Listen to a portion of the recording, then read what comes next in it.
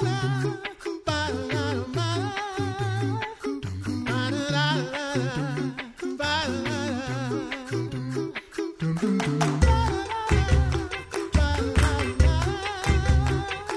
listening to The Coffee Hour. I'm Sarah Gulseth. I'm Andy Bates. Thanks to Concordia University, Wisconsin for your support of The Coffee Hour. You can find out more about Concordia University, Wisconsin at cuw.edu. Live uncommon. Today we have a fun story about a school. We are on an education theme this week. Wow, back to school time, all about learning. A school in my hometown, actually, at my childhood church, actually. Emmanuel Lutheran Church and School in Dearborn, Michigan has an exciting new venture happening with a school for the deaf. So joining us today is the Reverend Tyler Walworth, pastor of Emmanuel Lutheran Church and School in Dearborn, Michigan, and Our Savior Lutheran Church of the Deaf, and administrator at St. Martin Lutheran School for the Deaf. Thanks so much for joining us today, Pastor Walworth. Good to be here. So tell us about the congregation of Emmanuel in Dearborn. Well, I'm new here-ish. So I got here, and Pastor Beasley was still serving as administrative pastor when I got here, and I served as an associate for a year. I sort of took the call with that understanding. And so I've been here for a year, and then I just became the administrative pastor. And Pastor Beasley and I switched places. So now he's the assistant and I'm the administrative, and he can now laugh at me for having all the responsibilities. So I know, but the church itself is fantastic. We're in Dearborn, right by Ford World, and it's amazing. I've never heard so much talk about cars and manufacturing. I actually live right by the Henry Ford Museum, and then they call it Ford Land, and I guess that's for a reason. So, but of course, everyone else knows. I think it's still the case. But I know that the population of Dearborn is like 50-50 Arabic speaking versus, those who are English speaking. But so there's a heavy Middle Eastern, population here. So that's a new dynamic for me. And we're right off the highway, and the churches, we have about 150 people, and we have a school. Speaking of languages and culture, there's another language and culture among you as well. You're also pastor of Our Savior Lutheran Church of the Deaf and administrator for St. Martin's School for the Deaf. So tell us about the deaf community, the deaf community in Dearborn, and the need for deaf education in that area. Yeah. So when you said that title, I really have to get a shorter title. That's ridiculously long. Maybe we should just drop some names. But anyhow, so I've been working with the deaf now since I got out of the seminary. My original call was to Milneck. They're now no longer working so much with the church, but my original call was to be a missionary, and I was stationed in Michigan, and I've always had Our Savior Lutheran Church of the Deaf. They are the original church that came from Lutheran School for the Deaf, which was founded some 80-some years ago. Actually, CFW Walther talked about the Lutheran School for the Deaf. It was a Civil War orphanage. And they just got a guy from Germany who knew some sign language. And so that's how it sort of began, this like education part, is they were moving from an orphanage to like a school. And it was cool. It's the minutes, and Walther talks about it as well. But anyhow, that's the roots. But Our Savior Lutheran Church of the Deaf came from Lutheran School for the Deaf, which now is no longer. Now that I can't remember the date when they closed, but they're actually right in our backyard off Nevada Avenue, right up Southfield Freeway here. But they closed, and then they turned into Lutheran Special Education Ministries, which is still a recognized service organization of the LCMS. But the church is still there. So the gates of hell shall not prevail. So the church kept on going, and it sort of moved from place to place because they sold the school and chapel. And so I became their pastor when I got out of seminary 7 years ago. So I've served them ever since. And then Dearborn came up because there was I'll probably get into this more later, but they closed a deaf program in the Dearborn area. And so deaf programs work in the public school system like this. You have a group of deaf children, and sometimes they're classified as special education. If that's the case, then they go with all the other special education children, whatever that might be. It could be Down syndrome or some other, something else that puts them in that category. And then they're trained in that way. Or it could be that they have an interpreter that goes with them around to all their hearing classes, and they interpret all the classes for them. So that's what a deaf program looks like. Sometimes it's all the deaf children are together, but that program closed. And so there was about, I think, 25 deaf children that were part of that program in the Dearborn area. And when it closed, the parents came and said, "Hey, can you help us out?" And so we're like, "Yeah." So I talked to Emmanuel, and this is before I was pastor here, funny enough. And so so Emmanuel, of course, said, "Yes, we love it. You can use this classroom." They were just so generous. And so we started it that summertime. We said, "Okay, everyone come and we can start the school." And no one showed up. So, so since that time, we've sort of been, restructured. But that's how it started. That's how I sort of started. What was that relationship like between the deaf community that you were working with and the church community at Emmanuel and even in the Detroit area? What is that relationship like to be able to move forward with something like this? Yeah. So this is the strange thing in the deaf world. So there's deaf with a capital D. That's the deaf community, and any community. Number one thing is language. You can't have a community without language. I know that's sort of obvious, but you'll be shocked at how many people tell me, "Hey, so you know Braille?" No, that's for the blind. Not the same thing. So the deaf community actually has their own language, just like Spanish, just like Italian, and so if you're talking about that community, that is a community, and they don't see themselves as disabled, but instead as those who gather around the language of sign language and have their own culture and have their own history. And so that's sort of how they view it. The other side is those who don't have the language. They don't have sign language, American Sign Language. And so instead, they don't have a culture. They are participating in the hearing culture however they can. And that might be through hearing aids, cochlear implants. There's lots of ways to try lip reading. And all that is an attempt to get those deaf children, small d deaf, who see it as sort of a disability, and get them back into the hearing culture. So you can sort of see that those clash a little bit. Mm-hmm. So tell us more about St. Martin Lutheran School for the Deaf and what's happening there today.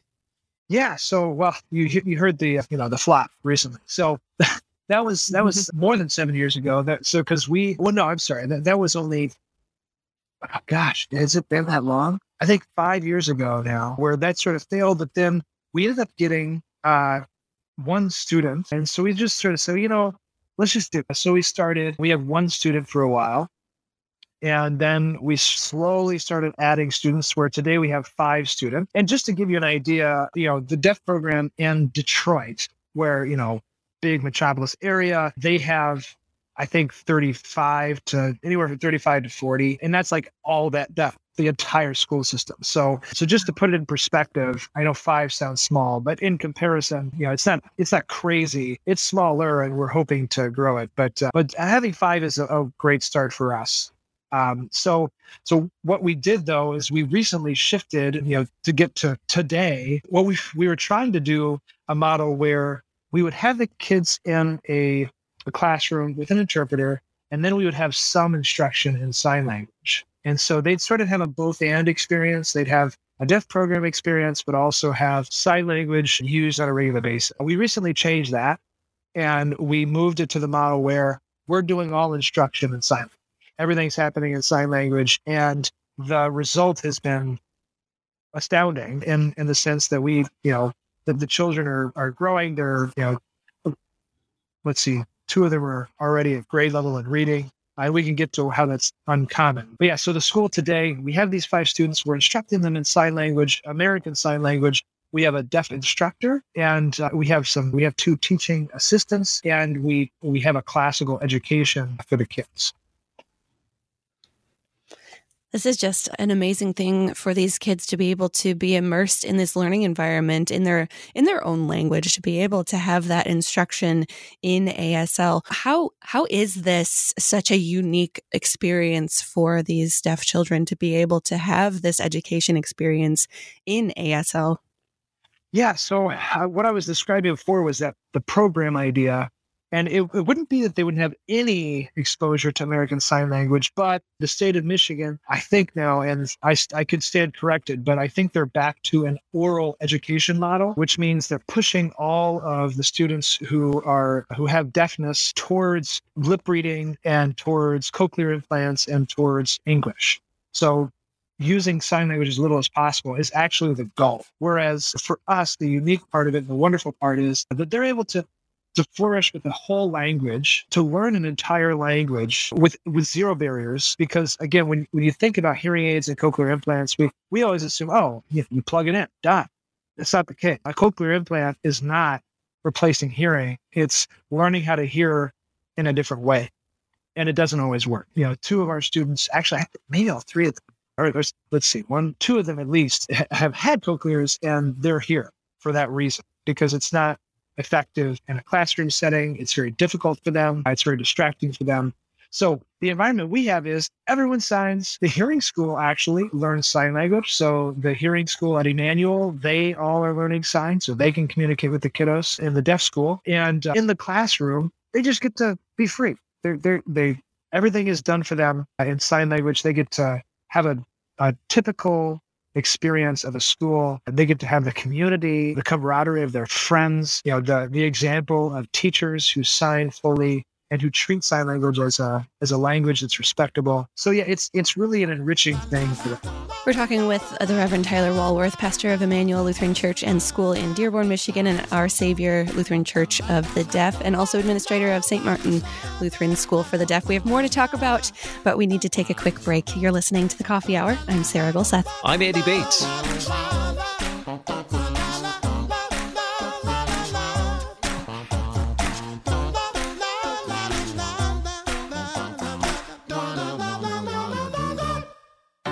At Concordia University, Wisconsin, we believe you were created for a reason: to use your God-given gifts to help others, to live a life of self-sacrifice in a me-first world, to live a life that's uncommon. Whether you're taking one of 50-plus online programs or learning with us in person on the shores of Lake Michigan, you'll be equipped to make an uncommon impact. Learn more at cuw.edu. Concordia University, Wisconsin. Live uncommon.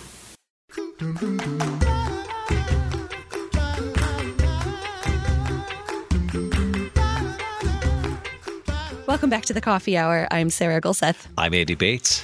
We have the Reverend Tyler Walworth joining us today, pastor of Emmanuel Lutheran Church and School in Dearborn, Michigan, and Our Savior Lutheran Church of the Deaf, and also administrator of St. Martin Lutheran School for the Deaf. And before we went to break, you were talking about what a unique experience this is for the deaf children who are in the classrooms. And you also mentioned that there are also hearing children in this school. Can you talk about that relationship a little bit more? That sounds such a cool thing for the deaf children and also the hearing children to be immersed in that environment together. Can you talk about the relationship between these two groups of children?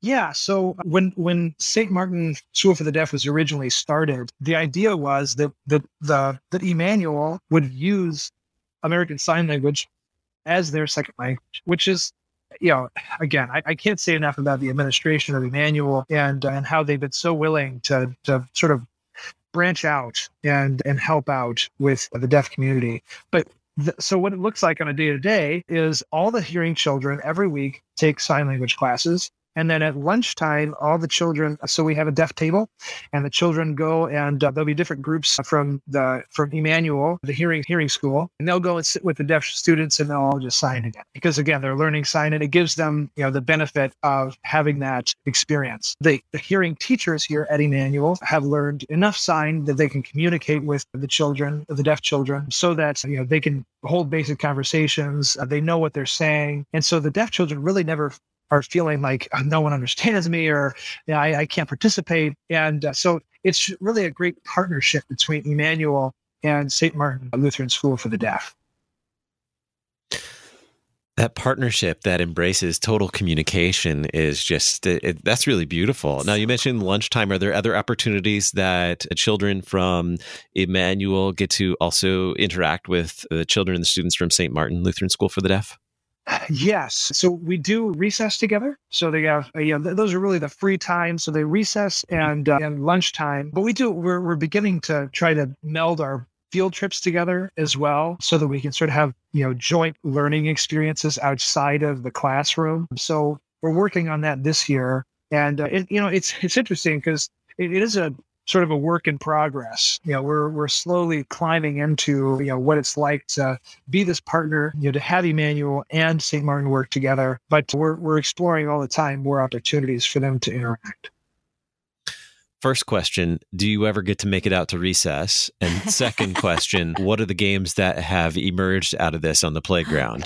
Those are good questions. Well, as I'm sure you've heard many times, COVID shut everything down. So this has been sort of a hope in progress, because it's been a while since we had the classes go out in little pod things and whatever else we did for COVID. So this year will be, we're sort of back into, what we can do. But we did have a couple events this summer that we had. And it's funny because when it comes to sports and things like that, you'd be surprised at how little you need to use English. They just happen, and the greatest part about kids, and this is just, a great human commentary, is that they just play, right? They don't, my son goes to the school, well, I have two sons now go to the school, and they just, they don't even, they know some sign language now, but when they don't know words, they just like point to stuff and like say, the kids are just, they're great at overcoming these barriers that we assume like, oh man, I gotta know how to do all this, but the kids just boom, hey, let's play this game. Oh, you don't know how to do this here, and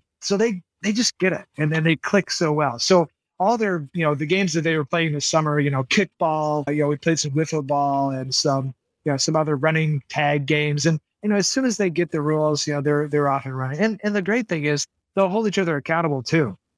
So you cheated. Usually there's hitting involved and we have to stop. But anyway. Yes. Oh, yes. Memories of playground. Everything that happens on a playground. You mentioned that your own kids are in this school. Do you have stories from the families who have been able to take advantage of this really awesome relationship and this really unique learning experience for these kids? What are the families talking about? As I've been here, I'm doing my best to get more interaction from the families. I know the deaf families more only because I interact with them a little more. But I see my kiddos play with their kids, and what they love the most is that they really can have a place where they're not excluded. There's no barriers or fences or, they're in their deaf classroom or whatever. But when we're at recess, we're there together, we're at lunch together. And the other part that we actually just sort of formulated is we're now all on the same curriculum. So we're hoping to be accredited here in the next couple of years, but as a classical school. And so Emmanuel and St. Martin's have the same classical curriculum. And I think that's going to help too with the families sort of getting together, and sort of having these discussions and their children learning the same. So I think that those things have been the most beneficial from the parents that have talked to me, and especially again, coming from the programs in public school where they don't have any resources. And many times it's pulling teeth just to get interpreters so that they can be in a regular class, to having a full class, full curriculum, everything, and full fellowship with everyone. So I have not seen that because I haven't had to experience that, but these parents who have had to experience their deaf children in places where they're so stuck, I think it's a great freedom for them. Tell us more about how the curriculum and the education that students receive at St. Martin School for the Deaf is a Christ-centered education, and why that's important. Yeah. Well, starting from, sadly, the public school system has gone more away from this because it's hard for them to express any truth at all when it comes to what is a human person. But, I've mentioned classical education, and, the way that we start is, in human nature, and what we need more than anything is Jesus Christ, who makes us fully human again because we've lost the image of God. And all the students here have experienced and do experience that on a regular basis, that our education starts with redemption, that we are all children of God being washed in the blood of Christ. And that's really why we're learning now, because we're free. And now we have these 7 liberal arts that we're learning, but all grounded in the creation God gave us, and now the creation God redeemed for us, so that all the things that we learn are from the basis of being this redeemed child of God. And so really that's the foundation for everything we do, in thankfulness to him and growing up back into the image he made us to be. Mm-hmm.